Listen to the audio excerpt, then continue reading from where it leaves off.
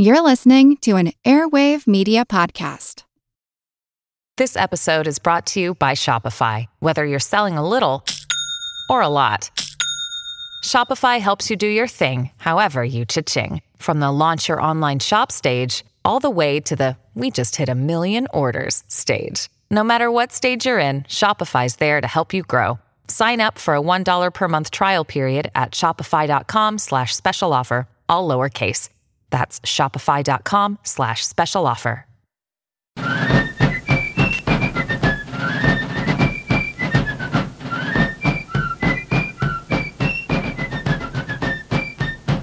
Hello, and thank you for joining the American Revolution. Today, Episode 9, the Fort William Henry Massacre and the Rise of William Pitt. Last week, I talked about all the British setbacks in 1756. Sadly, Britain was in for more setbacks and turmoil in 1757. Much of this had to do with the continued political chaos in London, and it also resulted from the lack of a properly supported military strategy for North America. The British military commander of North America, Lord Loudon, grew increasingly frustrated not only with colonial politics and with his subordinate officers bad-mouthing him to friends in London, but also because London wanted to second-guess his strategic command decisions. Loudon planned to use his regular forces to reinforce the frontier from Pennsylvania to South Carolina and recapture lost territory. In early 1757, newly appointed Secretary of State William Pitt, who I'm going to discuss in more detail in a few minutes, sent instructions that he should focus on Canada, taking Louisbourg, and proceed up the St. Lawrence River to take Quebec. To help him with this task, Loudon received another 8,000 regulars. In early June 1757, Loudon took 6,000 soldiers to Halifax to besiege the French fort at Louisbourg, along with additional support from the Royal Navy. Although Loudon felt this plan opened up New York and the Middle Colonies to French attack, he was a good enough officer to follow orders. At this point, the frustrated Loudon was probably happy to let the colonies suffer. He was sick and tired of dealing with provincials and their political leaders who wanted to thwart him at every turn. In addition to the ongoing disputes over the quartering of his soldiers, colonists continually refused to provide the necessary men and money needed to fight. His attempts to integrate colonial troops into regular units met with great resistance. At the beginning of the summer of 1757, in an attempt to prevent colonials from trading with the enemy, he had banned all non-military shipping. This led to huge economic disruption, as no colony could get its goods to market or receive imports. By June, the colonial governors were countermanding his orders and permitting civilian trade ships to get back to their commerce.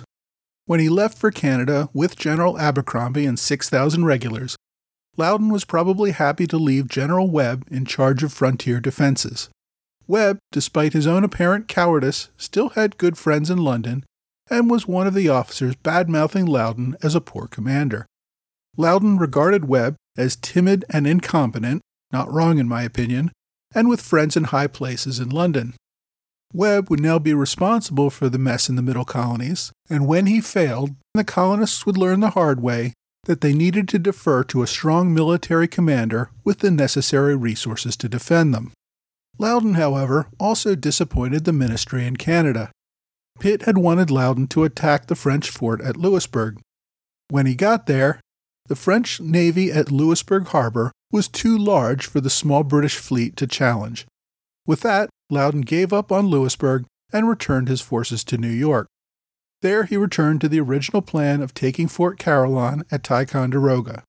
Even then, Loudon could not catch a break. A hurricane destroyed much of the British fleet on the return trip from Halifax in September.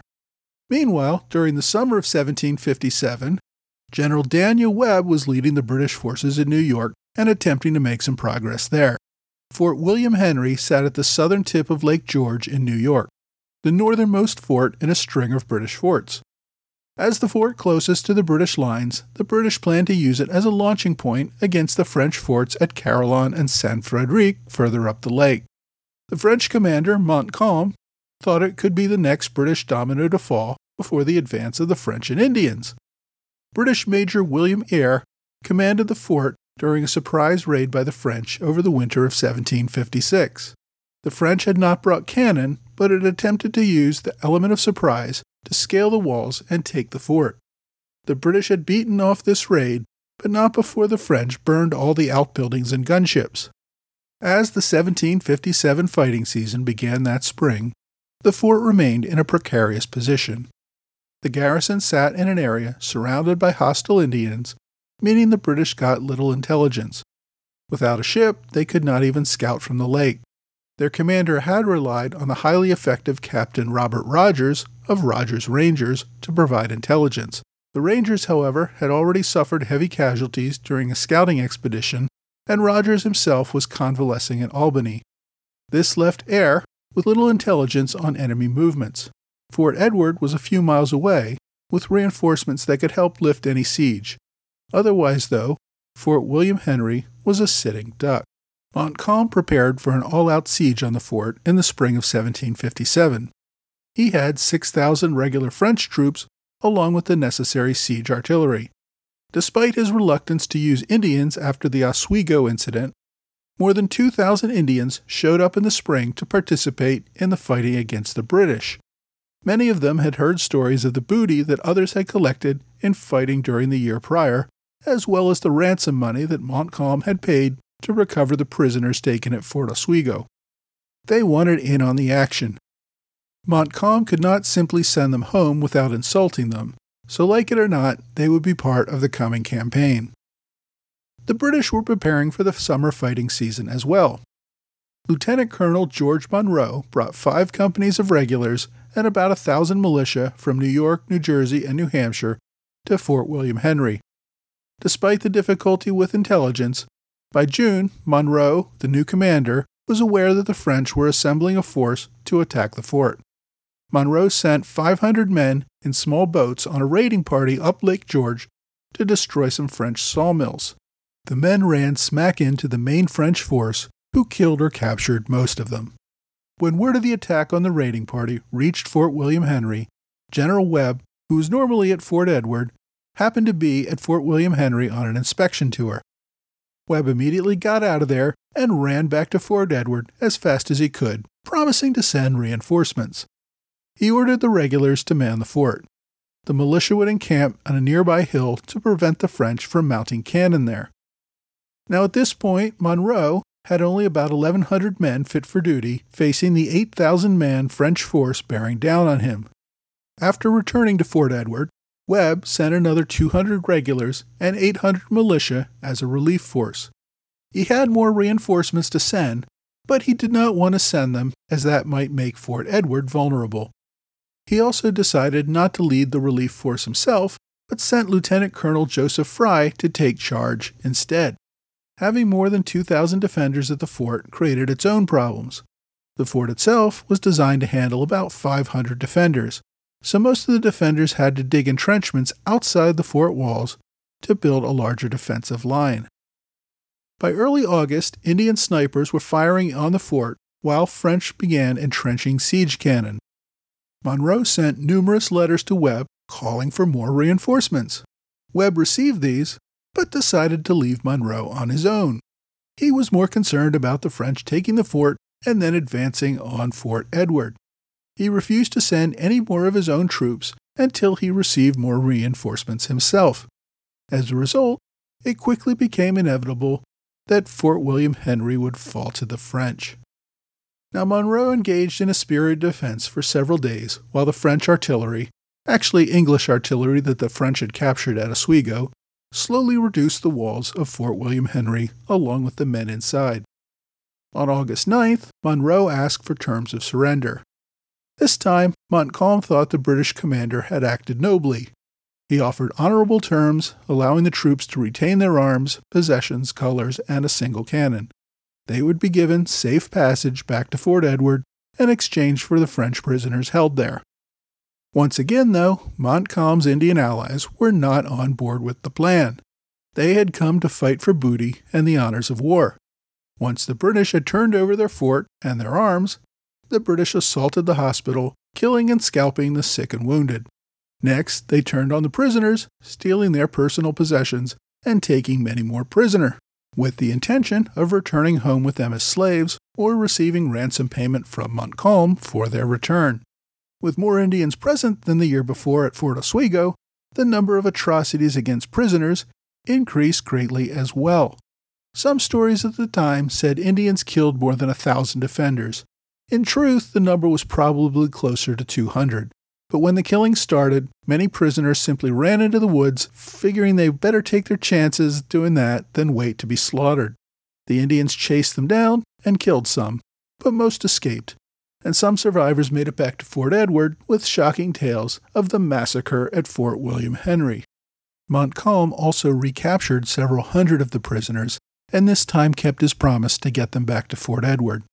But the tales of the massacre served as a rallying cry for the British, one that would inevitably result in future revenge. In later battles, losing French forces would often be denied the honors of war in retaliation for this massacre. The situation also created a serious breach with the French and their Indian allies. The Indians did not want to fight if they could not raid forts and take prisoners, and the French did not want Indians who would not obey orders. The Indians left the theater to return home, unsure if they would ever return. Many left with prisoners in tow. This turned out to be a terrible mistake, as many of the prisoners turned out to be infected with smallpox.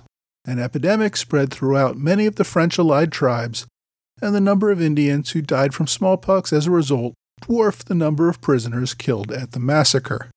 Without his Indian allies, Montcalm opted not to attack Fort Edward, which he probably could have taken from the trembling Webb with little effort beyond walking up to the fort and shouting "Boo!" Instead, he burned Fort William Henry and returned to Fort Carillon, taking complete control of Lake George for France.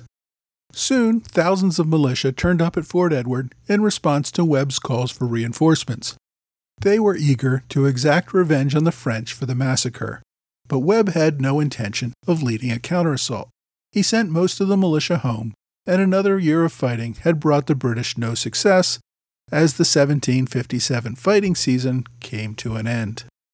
Despite the French success in New York, the colonies continued to resist General Loudon's attempts to reorganize colonial defenses.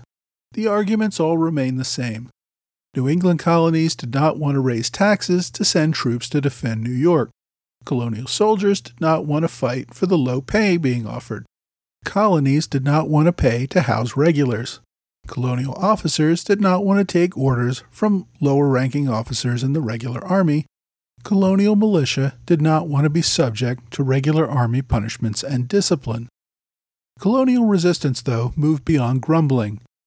After the immediate fear of the Fort William Henry massacre faded, colonists went back to resisting just about everything Loudon wanted them to do.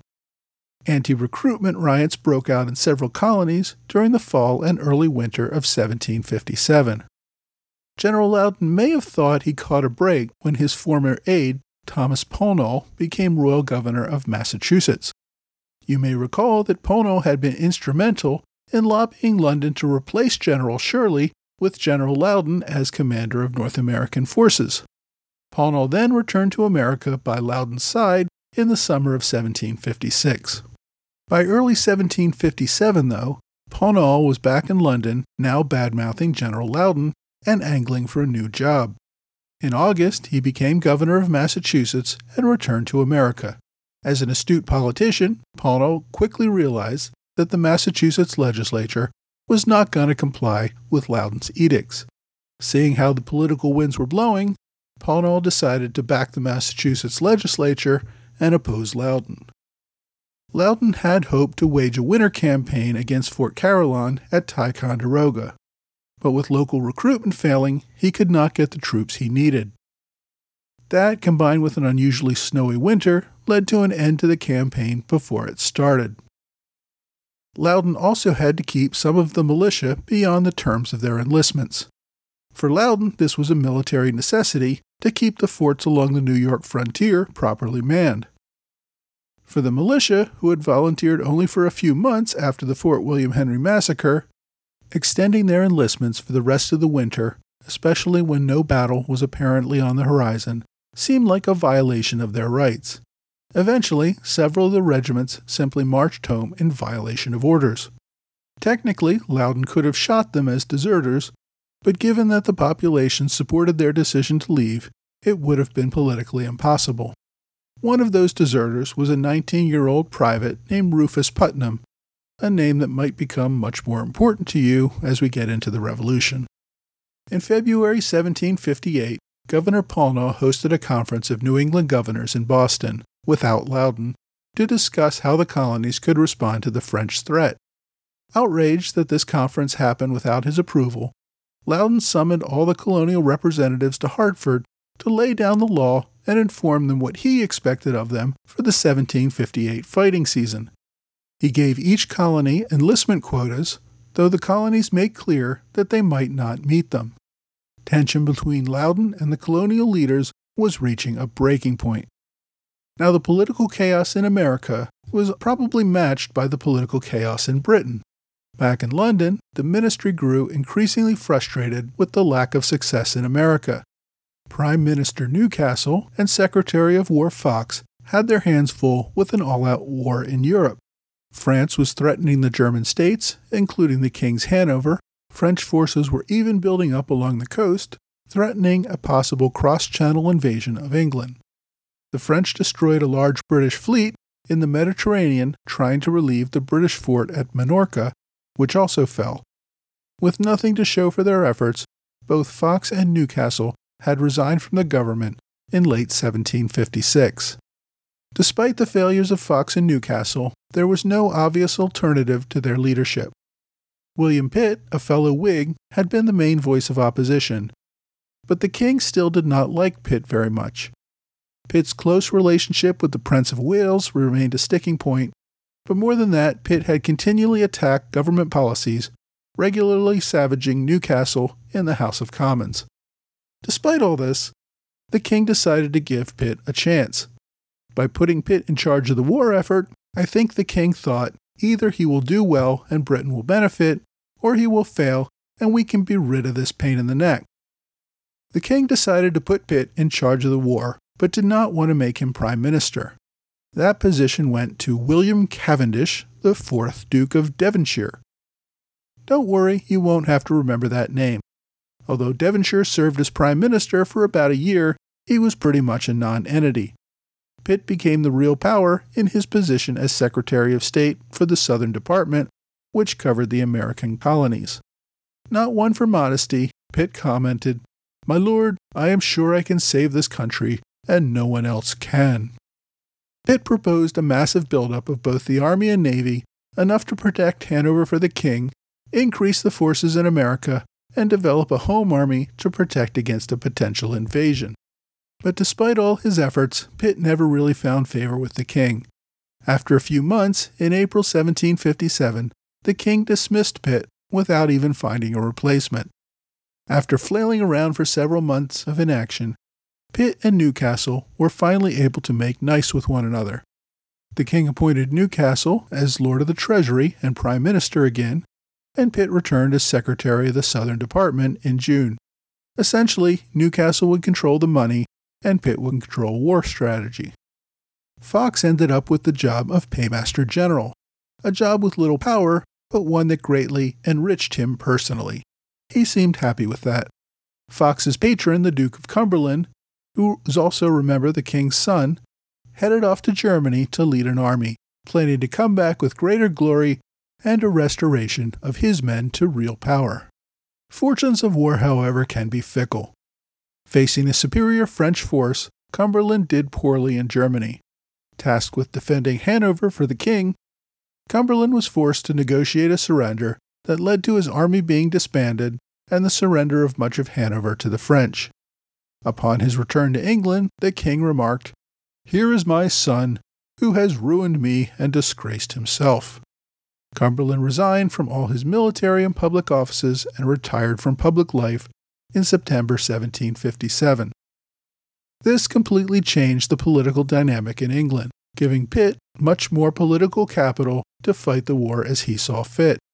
So although he had been in the ministry for more than a year, it was not until the fall of 1757 that Pitt really had most of the political impediments out of his way to prosecute the war as he wanted. So most of 1757 was political chaos in London, with no unified strategy to fight the war, either in America or Europe. By the end of the year, though, Pitt had the necessary political support to make real strategic changes that would turn around England's fortunes of war. And a big part of this was a plan for a renewed emphasis on North America. Next week, William Pitt implements his new plan to win the war and finds a way to work with the colonies.